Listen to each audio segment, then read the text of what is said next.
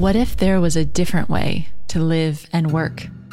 Beyond the hustle and hype, beyond the never-ending race to get more, do more, be more.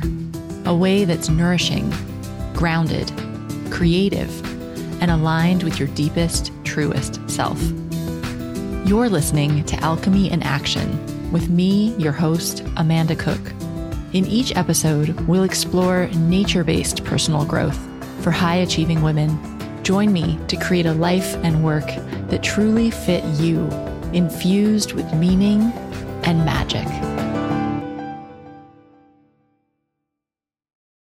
Hello, Wellpreneurs. This is Amanda, your host, and I am so excited to welcome you back another week for the Wellpreneur podcast. I still can't get over the fact that the podcast is 3 years old. And this week we have a guest that is on the show for the second time. This week, I'm speaking with Lawrence Mitchell, all around creating a corporate wellness program.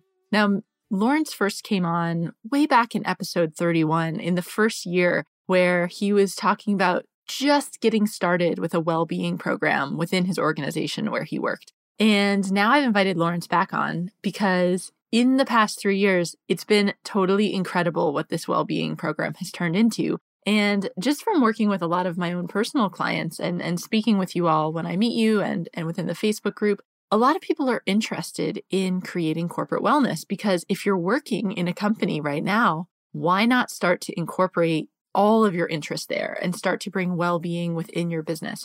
And so this is a topic that I know there's a lot of interest out there, and I wanted to bring Lawrence back to give us an update on what he's created and some tips and suggestions on how you can also start a well-being program within your company or within a company that you have a connection to. Maybe one of your friends or somebody that you know actually works within a company, and you can start to work with them to bring wellness into their organization as well. Now, just so you know, the sound of this episode isn't as high quality as always, but we're doing our best. So hopefully it'll be all right, but there's still loads of really good information for you. Now, for those of you that are part of our Facebook community, I just want to let you know that I changed the name of the group this week. So it used to be called the Wellpreneur Wellness Marketing Mastermind, quite a mouthful, and I've simplified it to just the Wellpreneur community. Duh, makes so much sense, right? Because that's what we are. We're the community of wellpreneurs that are helping each other out to grow our businesses. So just to be aware that that change has been made, if you go into Facebook, look for the Wellpreneur community. And if you haven't joined us yet, which I know that there's a lot of you out there who haven't, because I can see the stats of how many people listen to podcasts and the 1,400 people that are in the group. And it's a lot more that listen to the podcast. So you should totally come over and join us. It's a promo-free zone, and we're all in there every day helping each other to grow our businesses and talk about marketing. It's really awesome. You can find that by just searching Wellpreneur Community on Facebook. And now, my big announcement, which if you're in the Facebook community already, you've probably heard of, but I'm so excited and I want to announce it more publicly. In 2017 and even the early part of 2017, the Wellpreneur book is coming. So I have, as of last week, finished the first draft of the Wellpreneur book. This felt so epic. I've been working on it for months behind the scenes, and I didn't want to say anything about it because I just wasn't quite 100% convinced if it was real. But now that the first draft is all done, this book is happening. It is coming out into the world. Get ready.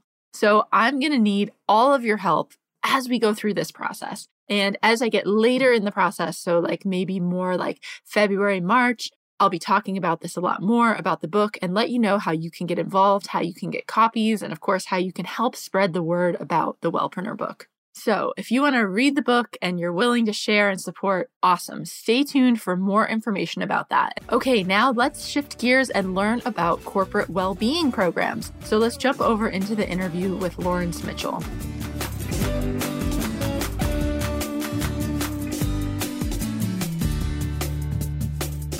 Hi, Lawrence. Thanks for joining me on the show again.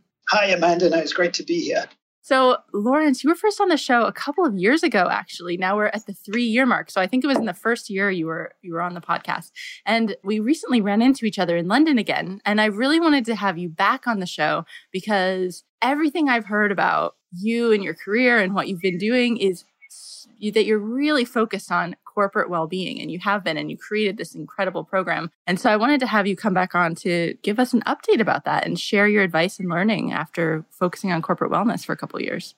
Great. Happy to share. It's a lot's happened since I was last on. So it'd be great to share some of the learning and some of the lessons that have come out of the last few years. Awesome. So I think we all know from our perspective, being wellpreneurs, why it's important to be well in the workplace. But what I'm curious from you to start off with is, why are companies starting to think workplace wellness is important?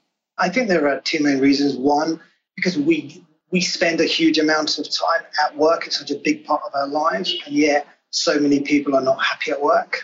I was doing some research the other day, and something like 80% of employees are not engaged in their job, and that obviously doesn't have a great impact on their well-being. So that's very much from the employee's perspective, but from the company's perspective, when you think about what's happened over the last few years, there's been a huge amount of change, a huge amount of disruption because of the internet, because of new technology. Businesses are keen to grow, businesses are keen to expand, and that, of course, puts an enormous amount of pressure on the employees and the people. And I think businesses now, more enlightened businesses, or the younger businesses, recognize the importance of culture, having a special culture, having people who enjoy their jobs, who really want to bring their whole selves to work. So bigger companies are realizing that they have to do things differently. The old approach of working around the clock, being seen to be busy all the time, that doesn't work anymore. Businesses are seeing a huge amount of people off with stress, with burnout, and when you add it up, that's a significant cost. So all kinds of reasons why different businesses are keen to engage and keen to develop some kind of well-being program for their employees. So both business, commercial reasons, cost reasons, engagement reasons, and then of course there's that wider societal CSR agenda. Businesses are like communities, if you like. That's only how I see it. A lot of people go to work, and it's an opportunity to reach a lot of people, and therefore, for a broader healthcare cost perspective, there's an opportunity to educate people and reach people where they are at work. Mm-hmm. Awesome. So I want to get into some of the nuts and bolts about what exactly you created within the organization where you were working. But before we do that, can you tell us a bit about your background and kind of get people up to speed on how you got here? Sure. Well, I'm in the middle of a big change, actually. I've just literally moved from the UK, and I'm now living in Australia.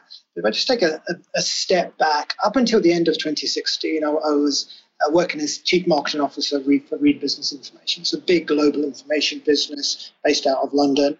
It's a role I did for almost 9 years, and during that phase, the whole business completely transformed. So I joined a magazine business. Today, I left a global data and analytics and software business. So quite a change, and that put an enormous amount of pressure on the people. But whilst I was doing that, I was always a health enthusiast, if you like, and I focused a lot of my own personal resources on understanding nutrition, exercise, just making sure that I was as resilient as possible. And then a few years ago, I trained as a health coach because I wanted to help other people, because I'd learned so much and I wanted to share that knowledge, and became very, very passionate about spreading the health and wellness message. It was then probably about 3 years ago when I was quite keen to spend more of my time focused on building my own platform, but I was working full-time as Chief Marketing Officer. And I guess I recognized at that point that I was in a position of leadership in a big corporate environment with access to 3,000 people, and people were a key driver of future growth. And we were talking a lot about the war on talent. We were talking about how we need people with certain attitudes, certain skill sets, but we weren't talking about the need to make sure that our workforce were healthy. It just wasn't talked about at all. So on the back of that, I went on a period of discovery and created what's now the RBI Live and Well program. So it's a corporate wellbeing philosophy and program that has been extremely well received both internally and externally. Amazing. Awesome. And one thing that I've heard quite a bit from the clients I've spoken with who are interested in doing corporate well-being in their own companies is they have a concern about, like, if I start a program from within my business, is my boss going to think that I'm not focused or that I'm, trying to leave my job or whatever it is? And they're worried about how it might be perceived at work. And I guess it's a little bit different in your situation because you were at an executive level. But could you just tell us a bit about what are your latest thoughts on that and how people can handle it? It was a real concern for me for a long time for exactly the reasons that you say. And it's not only being perceived as not being committed to your job, but it's also making sure you've got the bandwidth to take on additional work, because building a program internally, it doesn't just happen. It does require resources. I would say that what I've learned over the last few years is that you don't have to build it from scratch like in the way that I've done. But what you can do is contribute and do things at a local level that really contribute and build momentum. So, for example, if you're a yoga teacher, actually offering to run yoga classes in the lunch break will support a community feel. It doesn't mean that you're not committed to your job. It means that you're also trying to add value to your colleagues and help them get through the day and create that community feel. So I worry less about that. The only time to worry about it is if your job is not getting done. So I certainly had a couple of instances where people very much embraced the Living Well agenda and were very keen to get involved and volunteer, but they weren't doing the job. And of course, that's when it becomes a problem. So I think as long as you're ahead and you're actually achieving and delivering what you need to do in your day job, and of course you make time to do other things and contribute to building that program or wellbeing agenda for the environment that you find yourself in. Great, thank you. And I think we talked a lot more about that back in the first interview with you. So I'll link that up in the show notes as well if people are in that situation and want to hear more about your experience starting that program. So tell us more about the program that you created, the Living Well program. What was it? Okay, well, right now it's a holistic program that looks at the whole person, the whole employee. So we have a framework that has 5 pillars, and it's customized for the company that I worked at.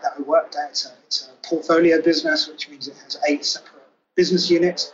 But the pillars are what you'd expect. So there's one around healthy eating, there's one around fitness and moving your body, there's one around mental resilience, which is so important for the type of business that RBI is, a knowledge-based business.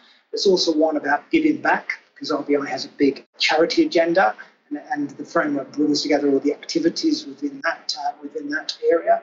And then the last one is all about getting support. And what that recognises is to be successful in any environment, and true well-being requires having access to like-minded people, so a support network of people that you can work with, and also having access to the right technology and the right tools. Because increasingly what I realized in the corporate space, in any workspace, that if you haven't got the tools and they don't work, that of course is very frustrating, that adds stress, and that isn't good for well-being. So we brought all of that together, and we had a very clear message that ultimately responsibility for health and well-being lies with the employee. So we are all responsible for our health and well-being, but we as a company or corporates are in a position where they can make that easier for employees, and they can create the right environment to help employees be well.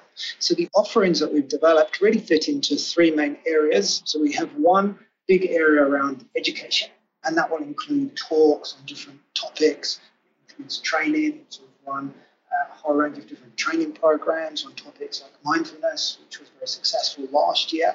There's a whole piece around community, and within that we have online programs. So we ran something called the 50 Days of Wellbeing, which is a social media campaign which went really well.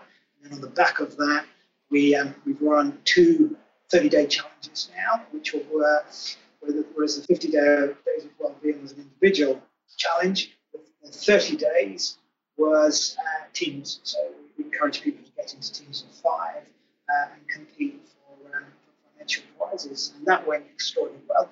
And then the last piece that has been very successful is around personal insights. And in that, we'd be leveraging external technology to give people insights into their in terms of their diagnostics and blood tests, cancer, skin cancer checks. So all types of personal insights that help people understand where they're right now, and then take some kind of preventive action. So that went down really well. And then we have a big piece around engagement. So a multi-channel engagement program to really connect with people and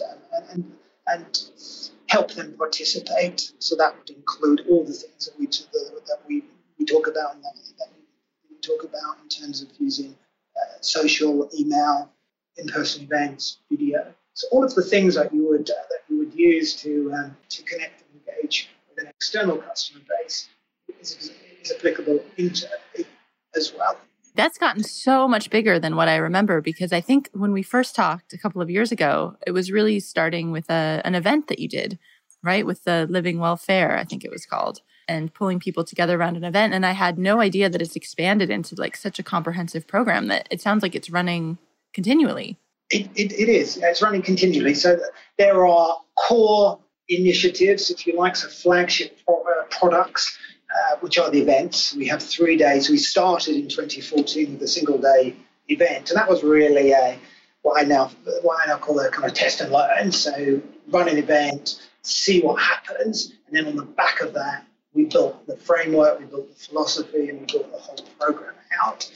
So it's become much broader than that. We still have 3-day experiences in all the different offices around the world. And then we have different training programs and different day-to-day initiatives that we encourage employees to organize themselves. So, for example, running boot camps and fitness classes, which we have we have personal trainers who are on the staff who are then empowered, if you like, to create events and then encourage others to participate. And that's all within that framework. So when you brings it all together. When you say you have personal trainers on the staff, do you mean you just happen to have employees that were also personal trainers, like they would also be yoga teachers, or did you actually hire some?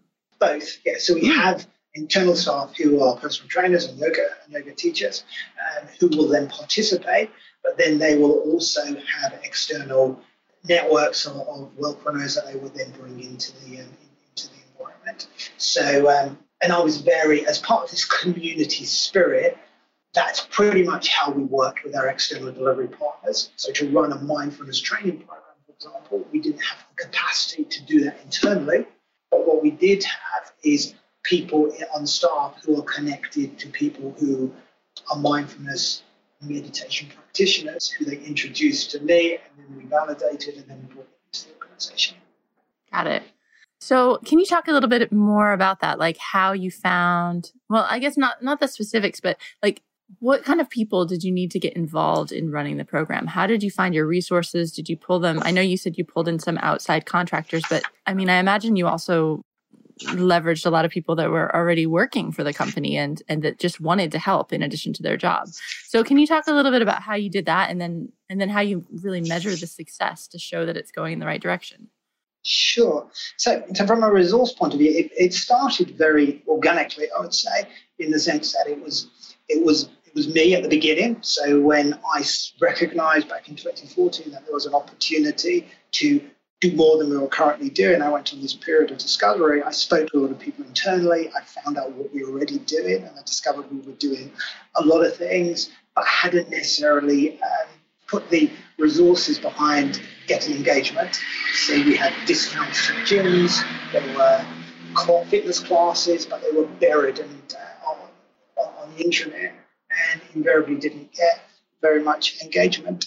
So where we are now, the right resource structure is having a cross-functional team. So we have a cross-functional internal team, and these are people that have come from all different departments with different skill sets. So we have someone from HR, someone from marketing, someone from marketing operations, someone from facilities, someone from occupational health, so a range of different people with different skills. And that's the internal team Living Well, as we call them. And then supporting them, we have an external team of delivery partners that are focused around those pillars that I described. They're brought in when we want to do an initiative.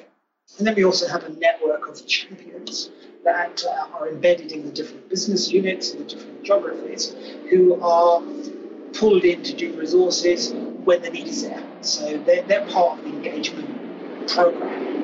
And then all of this is orchestrated and brought together by an external coordinator who helps get value and helps the whole thing focus on delivering big goals. So then how are you, I guess the other thing I'm curious about is how you actually like measured the results, because I guess within the corporate world, I know you always have to be accountable. If you're spending time on something, you need to show that it's actually working. So what metrics and things did you guys use to measure the success?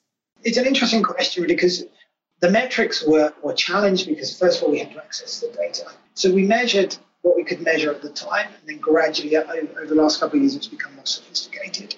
So we measured engagement in terms of different initiatives. So for example, how many people were aware of the initiatives that were happening, how many people showed up to the events, how many people engaged with the communication. But then over time, we also measured the impact on overall engagement in the business, satisfaction in the business. And then we were interested in understanding the impact on health of different people. So, for example, how many people were feeling more productive, or how many people felt more energetic. And also looking at metrics such as absenteeism through sickness. So we pulled together metrics from our own surveys. We did quite a lot of surveying, really asking people's opinions, but also leveraging HR analytics around absenteeism, turnover, time to hire, those types of things, and then putting it all together to create a picture. So I was less worried at the beginning about demonstrating massive impact on the whole business, but over time, you start to realize the impact it has on the whole business. And then ultimately last year, we were recognized externally by winning an award within the HR space, which was great. That did a huge amount of good to the employee brand. There was a lot of coverage around that. And that, of course, led to more recruitment, more interest in people joining the business.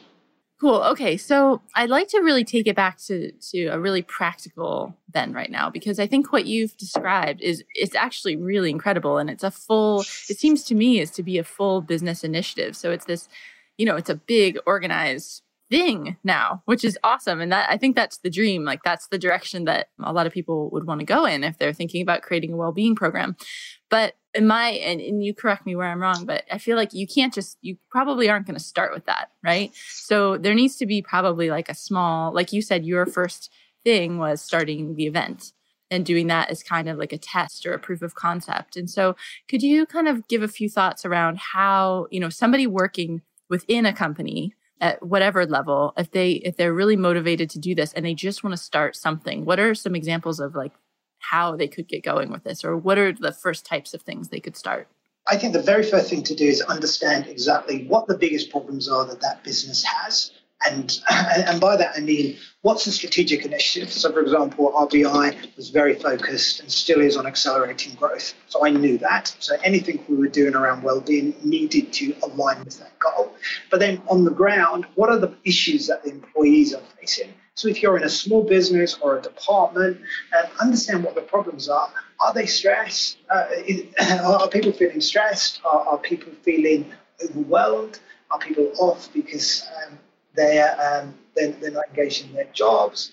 Are back issues a problem? What are the core problems to solve? And then based on that, you can create something relatively small. So an event is a good example of something that you could do just to bring people together. If people are interested in learning about healthy recipes, then you could just create a lunch and learn, literally give people free lunch. Something that went extremely well for us, just bringing in salads and healthy food and kombucha. A lot of people weren't aware of kombucha at all, so you have to recognize that everyone's knowledge will be at different points. But just use it to engage, and then from there, based on the engagement, it's then easier to build, because once you've done something small and it goes well, it gives you confidence, and then you can build from there and take it to the next level. So the program that I described now, and it's only taken 2 years to get to this point. The starting point is good without question, but it doesn't have to change the entire company overnight. But what it can do is change the area that you're focused on, where you've got access to. And then if it goes well, it's amazing how quickly other departments start to hear about it. So running the mindfulness training, I think, is a really good example. Last year, within our technology team, they had a major problem with stress. Technology people tend to internalize their feelings, and they're doing a lot of work, and they weren't able to articulate that they were feeling overwhelmed, and they were going off stress, and they were off long periods. Quite small teams that then had a ripple effect on the rest of the team. So it wasn't working what they were doing. So we introduced a 9-week mindfulness training program, and they were incredibly cynical at first when they engaged. But by the end of the 9 weeks, almost everybody in that course were advocates. And then it became much easier to scale that program to other departments and other teams, because the 22 people who participated in that mindfulness training for 9 weeks, they saw the impact it had on their working lives and on their personal lives, and they were championing it. And even though they were incredibly cynical at the beginning, it worked. So I think if you deliver success within a corporate environment, people are quite connected. Some businesses are very relationship driven, and the message spreads, and that will help to grow the service. Mm-hmm. Great. So like so many things in our business, it's just important to start small, just put it out there and get started with something, see how it goes. And then you can continue to iterate and grow it. Do you have any other like thoughts or advice about wellpreneurs that want to engage with corporate clients? I think from a wellpreneur point of view, when you think about a corporate client, you often think about it as a single entity, but it's not. I would encourage everyone to think about corporates and any businesses as communities of people. And I think if you have that mindset, you realize that it's just a way of reaching consumers. So actually working with a corporate, once you're in, there are ways of actually getting in. Delivering the service and delivering the value is no different to what a wellpreneur would do on a day-to-day basis. It just becomes easy to access the people and to test and to try different things. So I think having that mindset, and then to actually get in, there are ways of actually communicating to corporates, all kinds of different techniques. But what I would say is think about the relationships that you already have. So, for example, if you're a yoga teacher or a health coach, you have clients, and those clients will work for businesses. And I think understanding their context, and if they get value from your services, then, of course, ask them, the same way you would ask them to write a testimonial, ask them to do an introduction to somebody at work. If there is a wellness program, maybe someone organising that, ask them to connect you. Most of the external delivery specialists that I hired came through internal recommendations. So our finance director recommended a reflexologist, for example. We brought her into the business. And the guy who works in production, he had a friend who was a massage therapist. We brought that person into the company. So it becomes much easier if you're leveraging that network. Think about social media as well. LinkedIn is very much a friend because it's a great resource to really understand the context that different people work in. Every business is different. Every business will have different objectives for creating a well-being program. Some it will be about improving engagement. Others it will be about reducing costs. Others it would just be because they want to be seen to be doing the right thing. So don't assume that every business will be exactly the same because they're not. And then I would say play the long game. Working with businesses can be frustrating because you're dealing with lots of people and businesses may be slow at making decisions, but it's worth it because once you get to work with the business and you develop that knowledge and you can customize your services for different job roles and different businesses, business units, then of course your value goes up and then you're in a better position to actually scale. And then think about costs and values. I think often I hear people think corporates is great because you can earn a lot more money and it's less hand to mouth. And I think all those things are true, but don't forget the core principles. You've got to understand the customer. You've got to be able to put yourself in their shoes. And even though businesses may have a lot of resources, well-being programs are traditionally under-resourced. I run marketing and I run well-being, and there is a different price point, right or wrong, but I think gradually that is shifting as technology is enabling better metrics, better data to be accessible to prove the value. Awesome. Thank you so much, Lauren. So can you tell us what's next for you? You've just had this big move halfway around the world to Australia. So what are you working on next?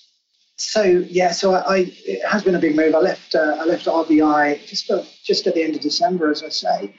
And now we're in Australia, in Sydney, which is amazing, being here in the sunshine.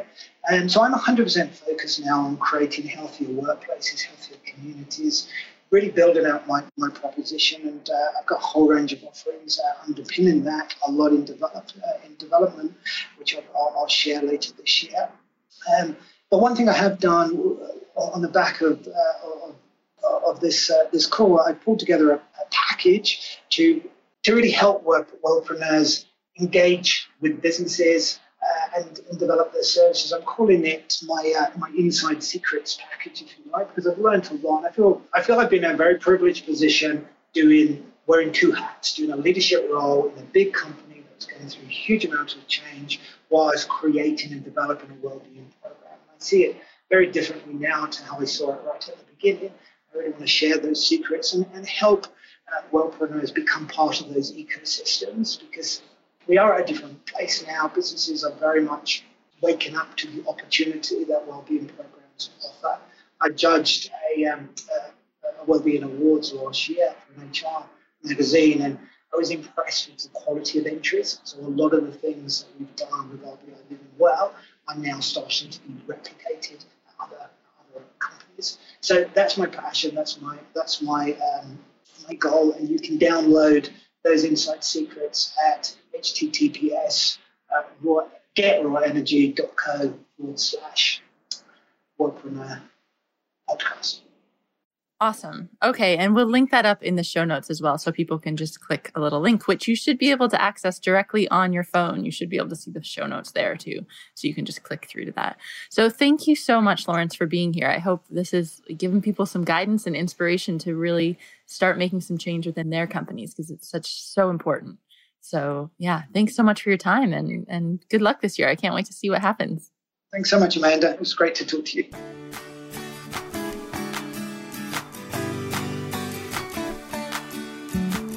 Thanks so much for listening to this episode of the Wellpreneur Podcast. As always, you can get all the links to everything we discussed in the show notes, which you can find at wellpreneuronline.com.